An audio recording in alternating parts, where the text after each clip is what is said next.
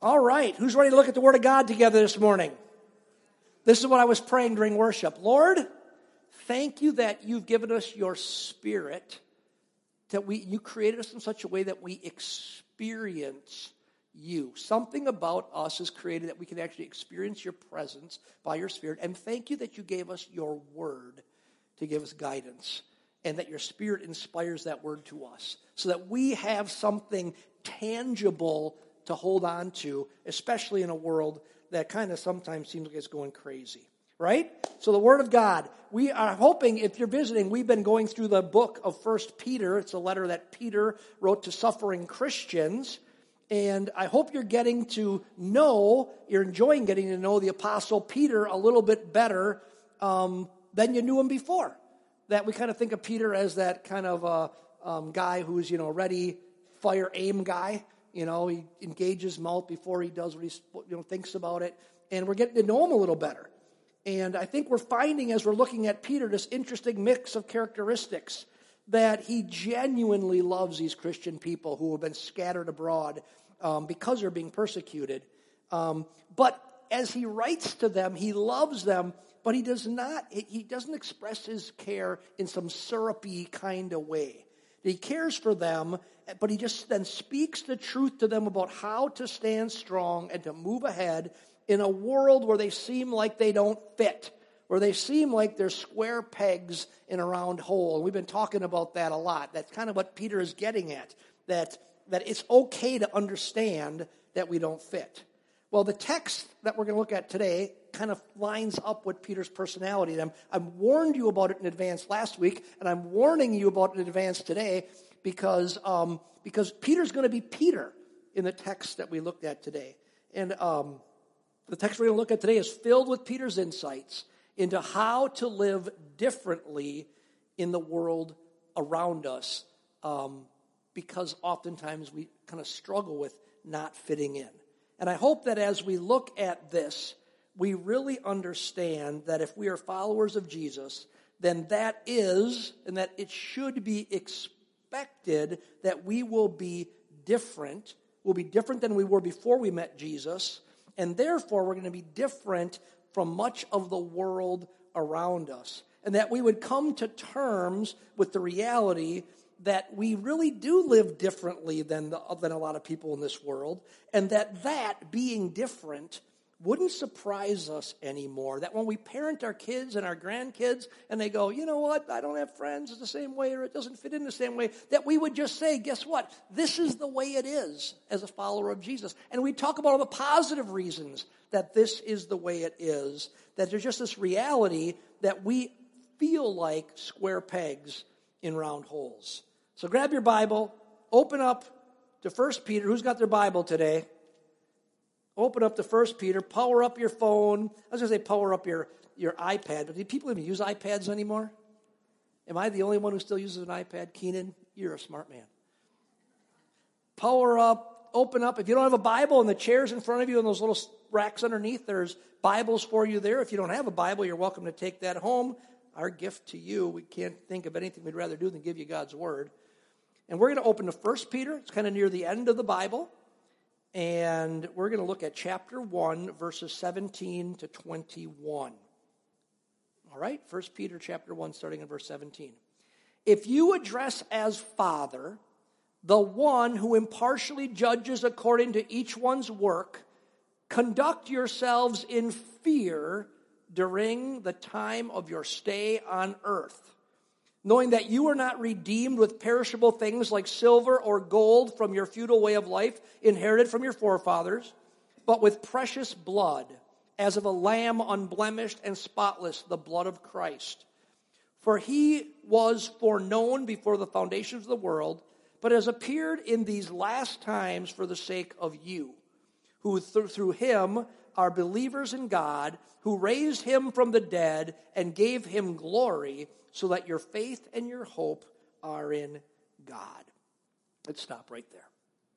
Okay, a lot of what we're going to do today is we're going to start off just unpacking this first verse. We're going to look at this first. So what do we see? First of all, what do we see as we break down the first verse? We see that Peter here is particularly writing to Christian people. You say, how do you know that? Now, first of all, we know it from the rest of the book, but we know it in this verse. Why? Because he says, if you are one who calls God Father. Now, this is a name for God that implies a relationship. That God is Father and we are children. And that's something, whether you know it or not, that's unique to Christianity. You see, we don't see God as some distant, some disconnected, or some angry God who's off in a cosmos somewhere. No, he is what? Our Father who art in heaven, hallowed be thy name. That's the way the Christian knows God. He is our Father who art in heaven. That's our God. And as Father, we know that he is a good Father. One who loves us and protects us and cares for us and wants the best for us. He is a good Father. Matter of fact, he is the role model for what any human father ought to be like. If you want to know what a father ought to be like, look at God the Father in Scripture. But notice what else Peter has to say about our relationship to our good Father. It says, he is the one who impartially judges according to each one's work.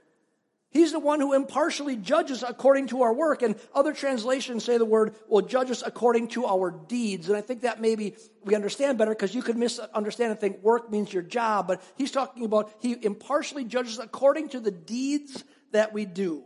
That Peter is pointing out that our good Father is also our judging Father who will one day judge each of us according to our deeds, according to what we do and don't do. Now, I think this might mess with some of our theology today. Especially, and I don't mean this critically, I just want you to hear me out, especially if you get most of your theology from worship music. Now, music has always been a vital part of the church world. Worship music was intended from the beginning of Christian theology and worship to help us memorize Scripture. We put God's truth to song and we remember it. Or we do what there was creeds to memorize, which is a creed we sang a song today, was the Apostles' Creed put to music. It's supposed to be designed to help us. But if you have used worship music as your primary source of theology instead of the Word of God, what Peter's going to talk about here is going to kind of mess with you.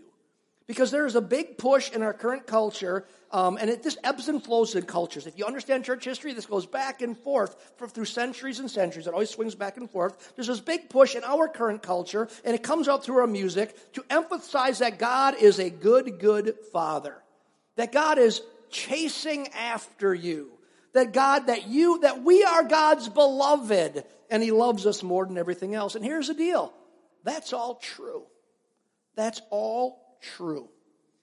But it's incomplete. Because as Peter says here, he is also our judge. Peter points out that one day we will all stand in front of God, holy God, that's what he's painting the picture of here in this section of Scripture, as our judge, and give an account, he says, for our deeds, the deeds of our life. Now, I want you to understand something as we delve into this morning. This isn't about heaven and hell. He's not saying he's going to judge you according to whether you're saved or lost. That's not what he's talking about here. It's not about salvation, because this is written to those who are saved, those who call God their Father. It's written to those who trust in Jesus as Savior. Peter has already pointed that out, made that clear in the letter that he's writing here. This isn't about salvation, but it is about loss and gain. It's about judgment from God toward us based on our deeds, what things we do and don't do. See, Peter wants us to have a true picture of God so that we can live in a right relationship with God. God, the one who is holy, look back at your text. That was just what he had written about the verses before, the one verse before we started reading today. Because it is written, you shall be holy, for I am holy. God is holy. God, the one who is holy, is our loving Father who will judge us according to our deeds. Being loving doesn't exclude honest judgment. And that's an idea that for some reason has got to become hard to grasp in our society. If you make a judgment, you're not loving. Can I say one of the most important spiritual words there is? Baloney. It's baloney to say that God is not loving if he is judging.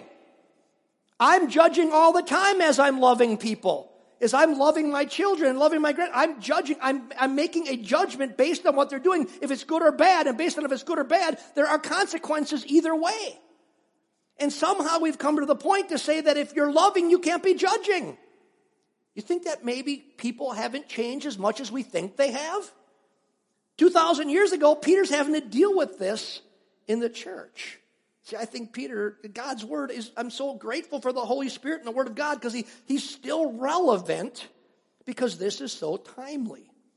Knowing that love does expect certain action is truth. That understanding that actions matter and that not everything is acceptable and that there is a thing called absolute truth from God expressed through his word is what Peter's trying to get us to understand here. So he's trying to show us this through painting a correct picture of God. That God is loving and God is this loving judge of us. See, Peter sees having this right picture of God as essential for motivating our decisions. And that's what we're going to talk about. That a right picture of God will cause us to live differently than the world around us. Knowing that our loving Father will hold us to account for our conduct will cause us to consider our conduct. He's saying you'll think about what you do if you know you're going to stand before God. And that's exactly what Peter is getting at in the last part of verse 17. Look at the last part of it.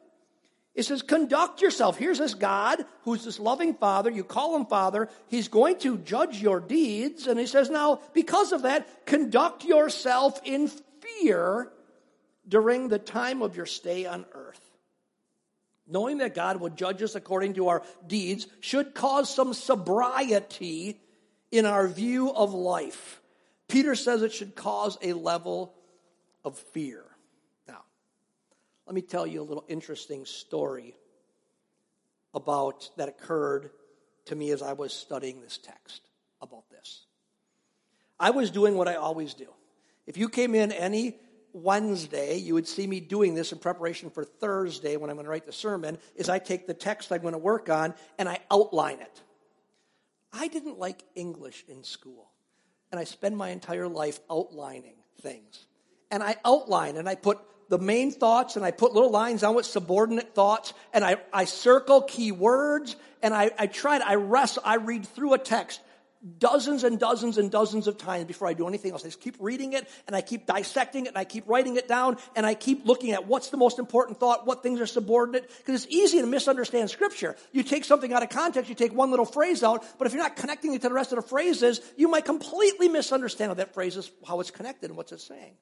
So here I was, I'm outlining this phrase with all the ideas and phrases, subordinate thoughts, and I'm highlighting key words.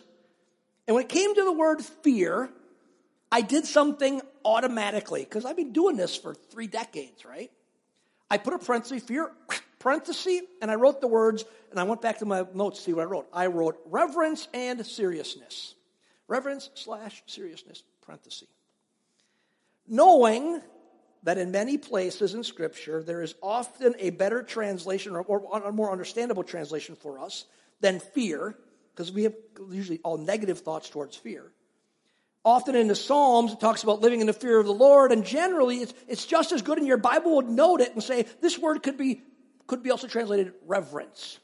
So you get this idea of what this word fear means, reverence, because we generally see fear as a bad thing. When I wrote reverence and seriousness next to fear here, and I did it literally automatically. Parenthesis, reverence, end of bracket. I stopped at that moment when I'm writing at my desk. I'm sitting there and I ask myself, why did I do that? Why did I automatically do that? And I put reverence and I put seriousness, and I knew the answer immediately. Because I wanted to be able to explain away the idea of living in fear. I wanted to be able to explain it away. Well, that's not really what it means. knowing that, I'm going to say, you're supposed to have a sense of fear living in your life, in your relationship towards God, knowing that how you live matters. I knew the reason. Because it's easy to see our Heavenly Father, and I wrote down, if you can see my notes, I have a number of words crossed out here. And this is the word I came up with. It's easy to see our Heavenly Father as nice. That's the right word. It's easy. In a culture today, God is just nice. He's a good Father. He runs up mountains. He chases after me. He jumps over the ocean. He does what are the things he does in our songs to chase after us, right? It's easy to conceive of God as nice. But in our culture, it's hard to say that God is a judge. So if he's a judge, then I need to live in fear, meaning that the weight of impending judgment really does have effect on how I choose to live my life. That I live differently partially because there is a holy fear inside of me pushing me in the right direction. I explained it away because it was uncomfortable for me, and if it's uncomfortable for me, it's uncomfortable for you. But church, this is so important.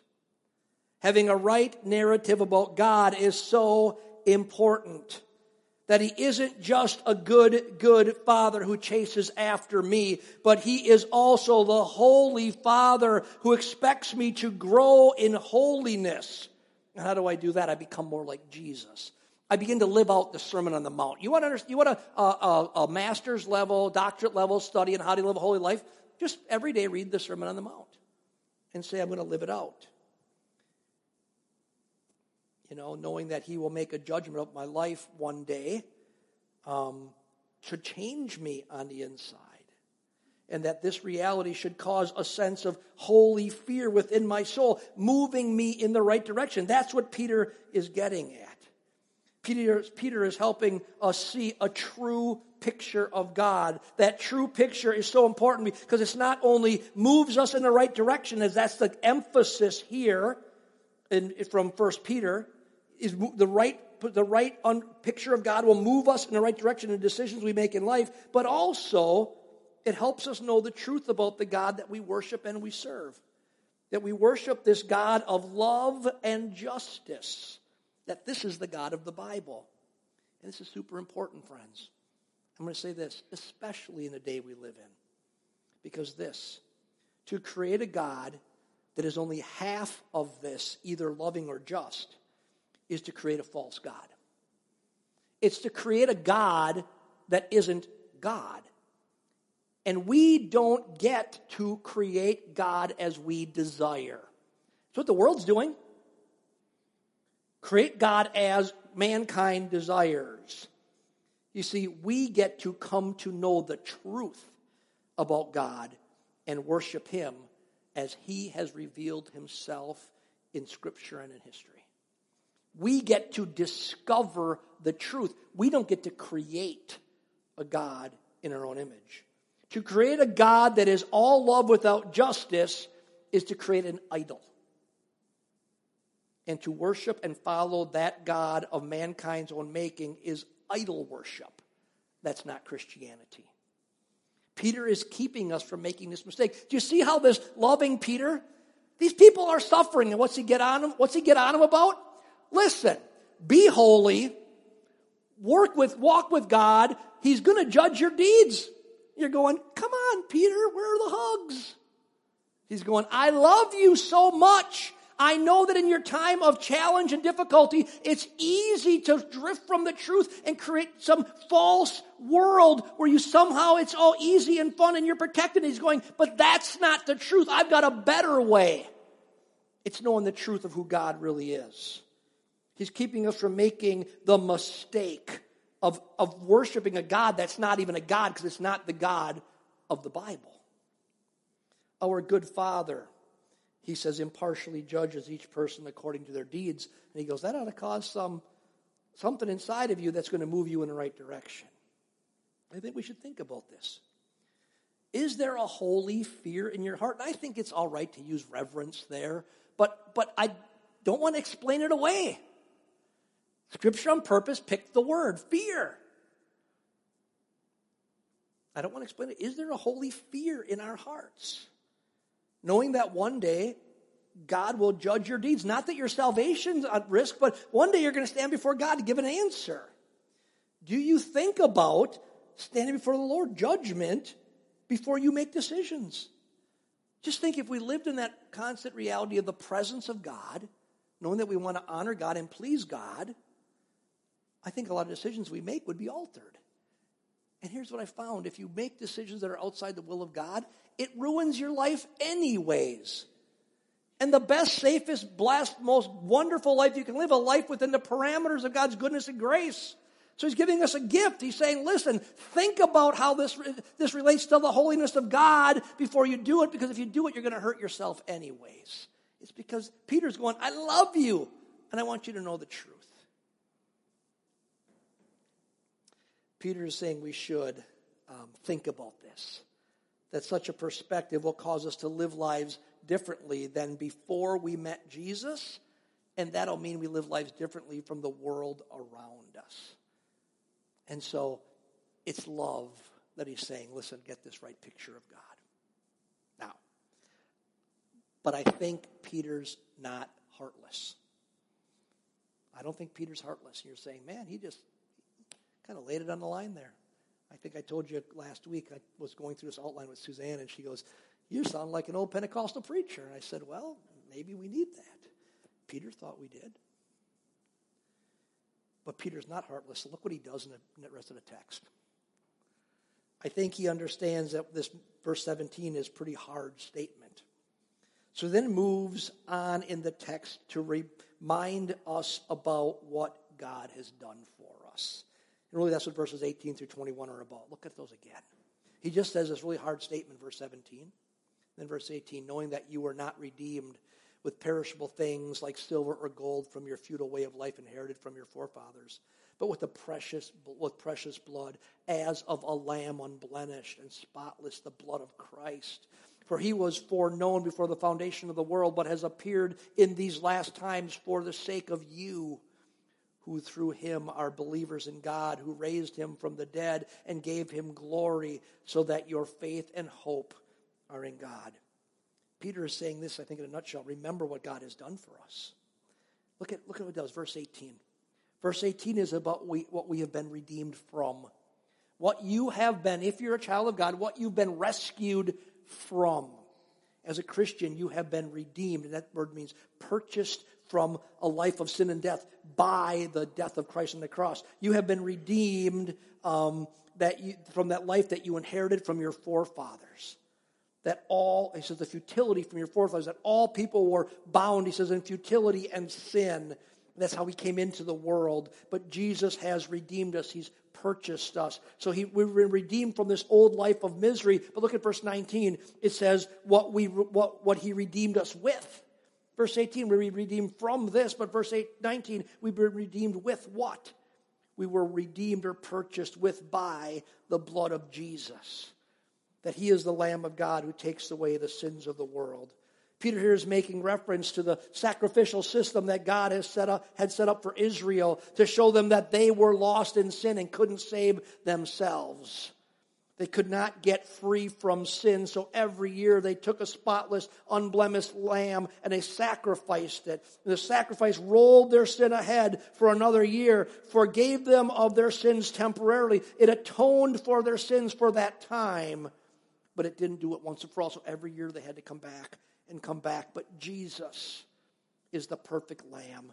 He lived a perfect sinless life. He willingly gave his life for humanity. He gave his life as a ransom price. He redeemed, he purchased mankind from death with his death, and his forgiveness is complete and eternal. And then he rose from the grave. That's what verse 21 is about.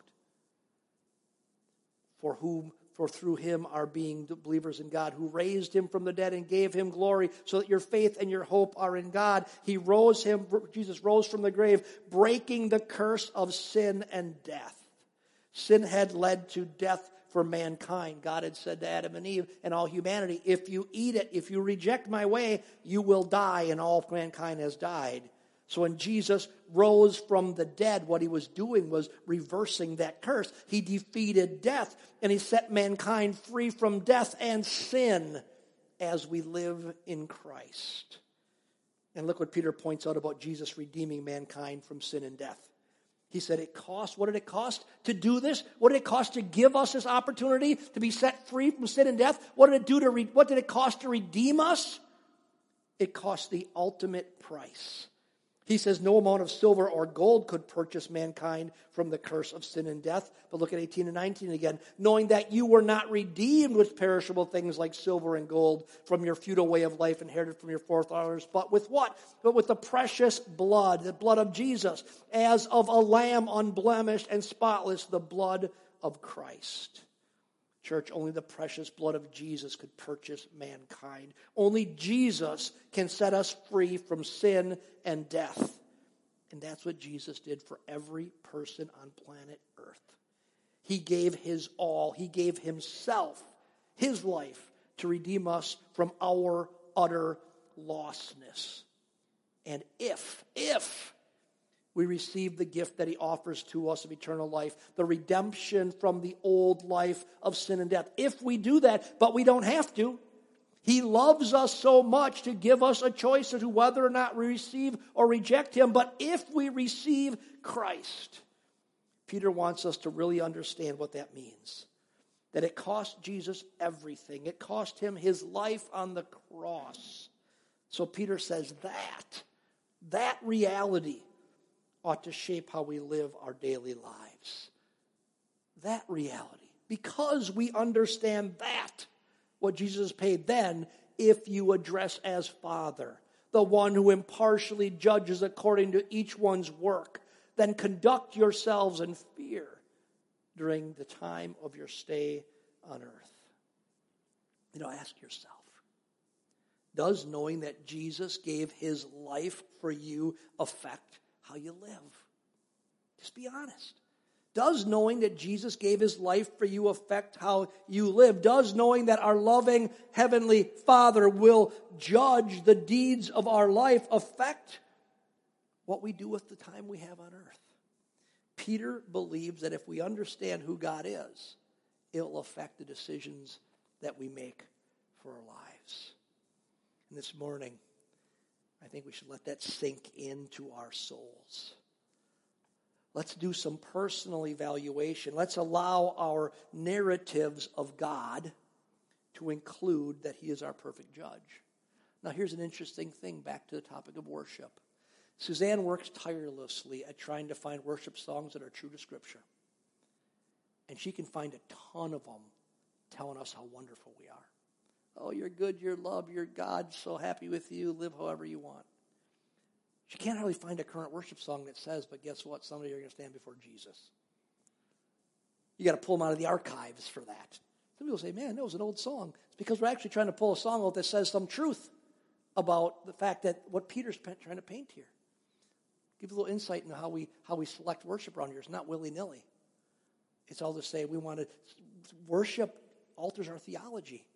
Our theology is shaped by what we sing. You remember songs more than you remember any word that I said in this sermon. If I gave you a test in 5 days about what I said and what in the words of a song, you'd remember the words of a song better than my sermon. Maybe I should start singing them. Josh is saying, don't do it, Dad. But let's do some personal evaluation. Let's allow our narratives of God to include that he is not only our good Father, but he is also our loving, perfect judge. Then let's evaluate our lives, because we may need to make some changes in light of that. And here's what I need you to understand today. The Holy Spirit loves to help us grow and develop. He loves to help us become more like Jesus. He's not angry when he helps us grow. He's not condemning us when he helps us grow and change. He's saying, I love you so much. I want to help you become the best you can become, which is the you that you were created by Jesus to be. And that's the version of you as Christ-like. So let's allow the Holy Spirit to speak to our hearts. Would you join me in prayer this morning? Heavenly Father, help us. Help us. Help us. We don't know what we don't know. And Lord, how could we help but be affected by everything around us? We are. I am. Help us. Help us to have a true and a biblical image of who you are. God, it's so easy to create a picture of you in our own image. So easy to create a picture of you that's not in line with what we see in the Word of God. But we don't want that. We want the best. We want the best. We want to understand you in your holiness and your love. We want to understand you in your fullness as best as our limited humanity can conceive of. Lord, this idea of knowing that you are a good Father and our judge, help us to figure out how that works together. And as Peter's getting at here, would you cause a sense of holy fear to develop in our hearts? This reality that we will give an account for our lives, that's true and it's real. Not fear of you, but fear of living beneath the plan that you have for us. Fear of living beneath that, knowing that you have something amazing and costly and kingdom-minded that you want to accomplish through us.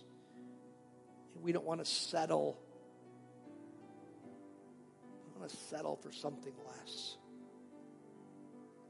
So, Lord, in these moments, would you help every single person in this room, starting with me? Help us to have a clear picture in our mind, because we live by stories, we live by images, a clear picture in our mind that helps us to see you, the real you. Because if we see that, we can't help but bow down and worship you. We can't help but say, God, my life is yours. Make me into who you want and send me where you want me to go. We can't help it because we see you. So, Lord, tear off scales from our eyes this morning. Tear down wrong thinkings. Tear down wrong teachings. And, Lord, help us to see you high and lifted up. Your holiness filling this temple. And help us to learn to walk in that.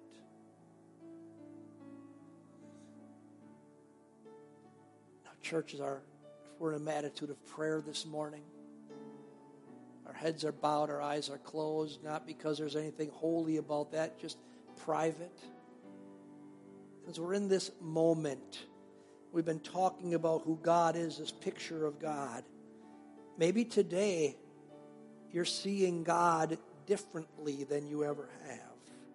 Maybe you're here today and you're recognizing that God is this loving God who loves you so much that he gave his life, but that he has expectations of you.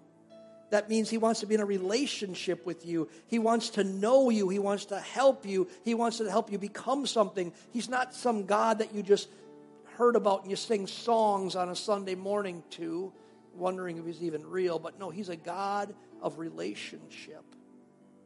And you know this. You're not in a relationship with God. The text we read said the way we come to know the Father is through Jesus, that Jesus died and rose again, and because of that we can know the Father. You're here today and you say, Pastor Mark, I'm not in relationship with God. I've not come to understand that Jesus died for me, but today I'm starting to understand that Jesus gave his life for me so that I could live. He died in my place. He forgave my sins. And that today you can come to him and say, Jesus, I need you to forgive my sins. And he always says yes to that.